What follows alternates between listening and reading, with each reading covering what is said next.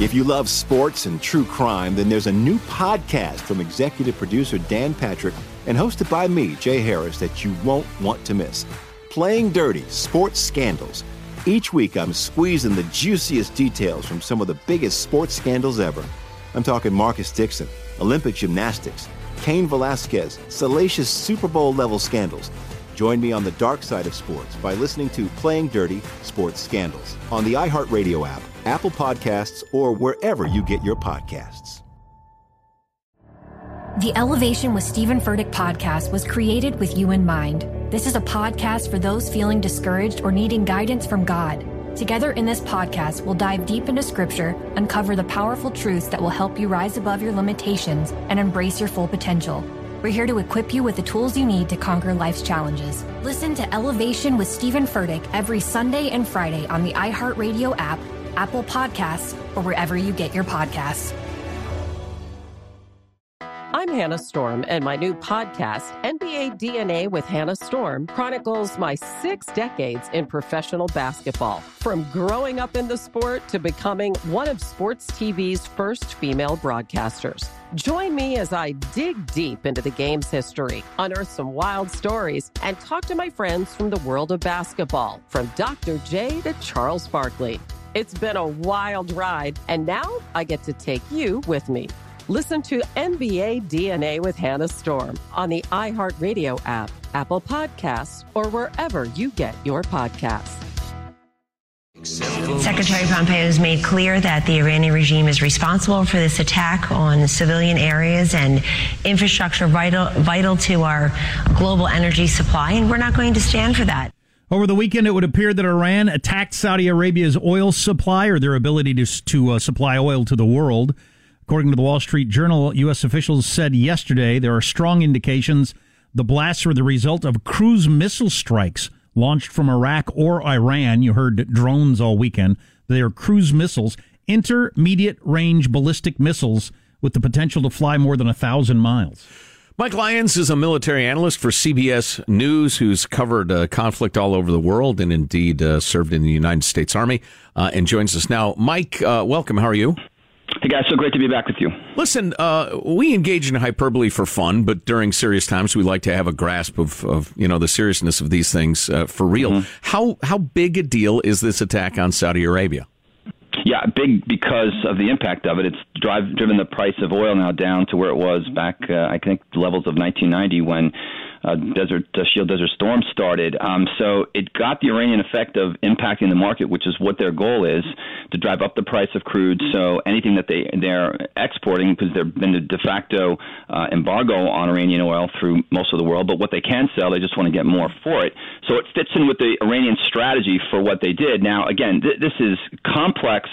A military operation. I mean, to think that the Houthis have done this is, beyond the pale. There's just no way they have any kind of capability to fly literally anything 650, 700 miles from where they are to precisely hit an Aramco facility in Saudi Arabia. So clearly the U.S. has got to come on board really quick with this evidence that's coming from Iran to get the whole world against them. What do you expect the response from Saudi Arabia to be, and will it include us or MBZ with the UAE, if you don't mind me throwing around all these letters, and Israel and whoever else? Yeah, no, we got to stay out of this. I know the president tweeted about being locked and loaded. That probably wasn't helpful. This is somewhat, if any kind of, let's say, kinetic response, if they're going to go that direction, we've got to step back from that. I think that'll escalate things very quickly.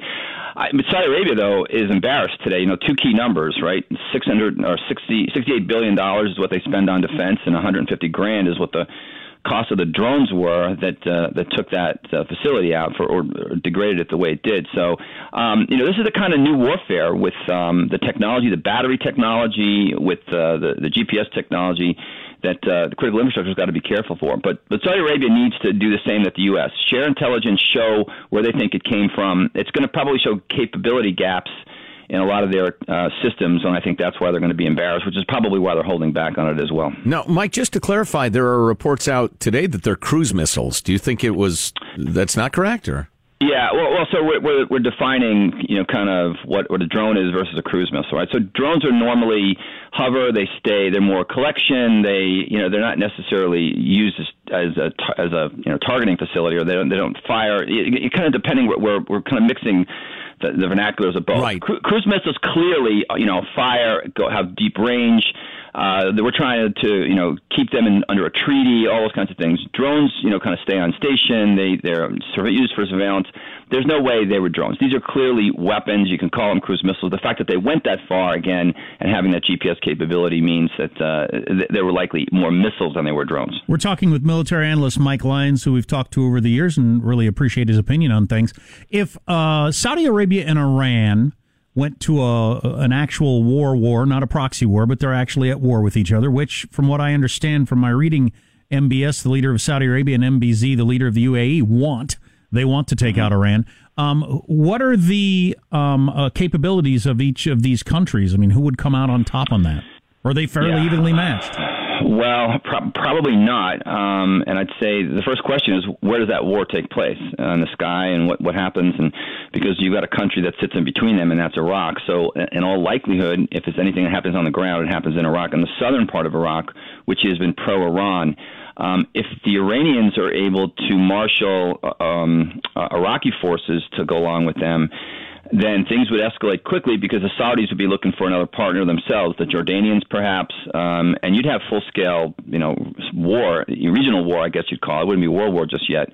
As well, the U.S. to get involved with that would be crazy, because now if the United States gets involved, now you bring in Russia, you bring in China, you bring in all these other elements of it. So I think that that the Iranians would have the upper hand if they decided to do that, based on the amount of resources they could get together in that region. Plus, the Saudis think that they would win because they would just kind of fight an air war, and they think the deterrence would win it. I don't know if that's a good enough of a gamble to lose your country over. I wonder what a non-kinetic response would look like. I mean, the sanctions are already pretty harsh. Might the world unite on a military, naval blockade of Iranian ports or anything like that? Of course, that would turn into shooting pretty quick. Yeah, and again, any kind of conflict there would upset the global markets and affect. You have a worldwide recession likely if there was any kind of shooting war there, because both Saudi and the Iranians would likely have to pare back on a lot of their production. Hopefully, the United States could stay somewhat steeled from it, based on having a more resilient economy now, based on our energy, what we've done here the past 10 or 15 years. So, but again, you look at that part of the world. There's got to be a conflict at some point. The question is where it happens, how it happens. I still believe that the Iranians would try cyber first, or these kinds of things, attacking critical infrastructure, going after them first. Interesting. Mike Lyons, military analyst for CBS News. Mike, thanks a million. Good to talk to you. Great, guys. Thanks for having me. Thanks. If you love sports and true crime, then there's a new podcast from executive producer Dan Patrick and hosted by me, Jay Harris, that you won't want to miss. Playing Dirty: Sports Scandals. Each week, I'm squeezing the juiciest details from some of the biggest sports scandals ever. I'm talking Marcus Dixon, Olympic gymnastics, Cain Velasquez, salacious Super Bowl-level scandals. Join me on the dark side of sports by listening to Playing Dirty: Sports Scandals on the iHeartRadio app, Apple Podcasts, or wherever you get your podcasts. The Elevation with Stephen Furtick podcast was created with you in mind. This is a podcast for those feeling discouraged or needing guidance from God. Together in this podcast, we'll dive deep into Scripture, uncover the powerful truths that will help you rise above your limitations and embrace your full potential. We're here to equip you with the tools you need to conquer life's challenges. Listen to Elevation with Stephen Furtick every Sunday and Friday on the iHeartRadio app, Apple Podcasts, or wherever you get your podcasts. I'm Hannah Storm, and my new podcast, NBA DNA with Hannah Storm, chronicles my 6 decades in professional basketball. From growing up in the sport to becoming one of sports TV's first female broadcasters. Join me as I dig deep into the game's history, unearth some wild stories, and talk to my friends from the world of basketball, from Dr. J to Charles Barkley. It's been a wild ride, and now I get to take you with me.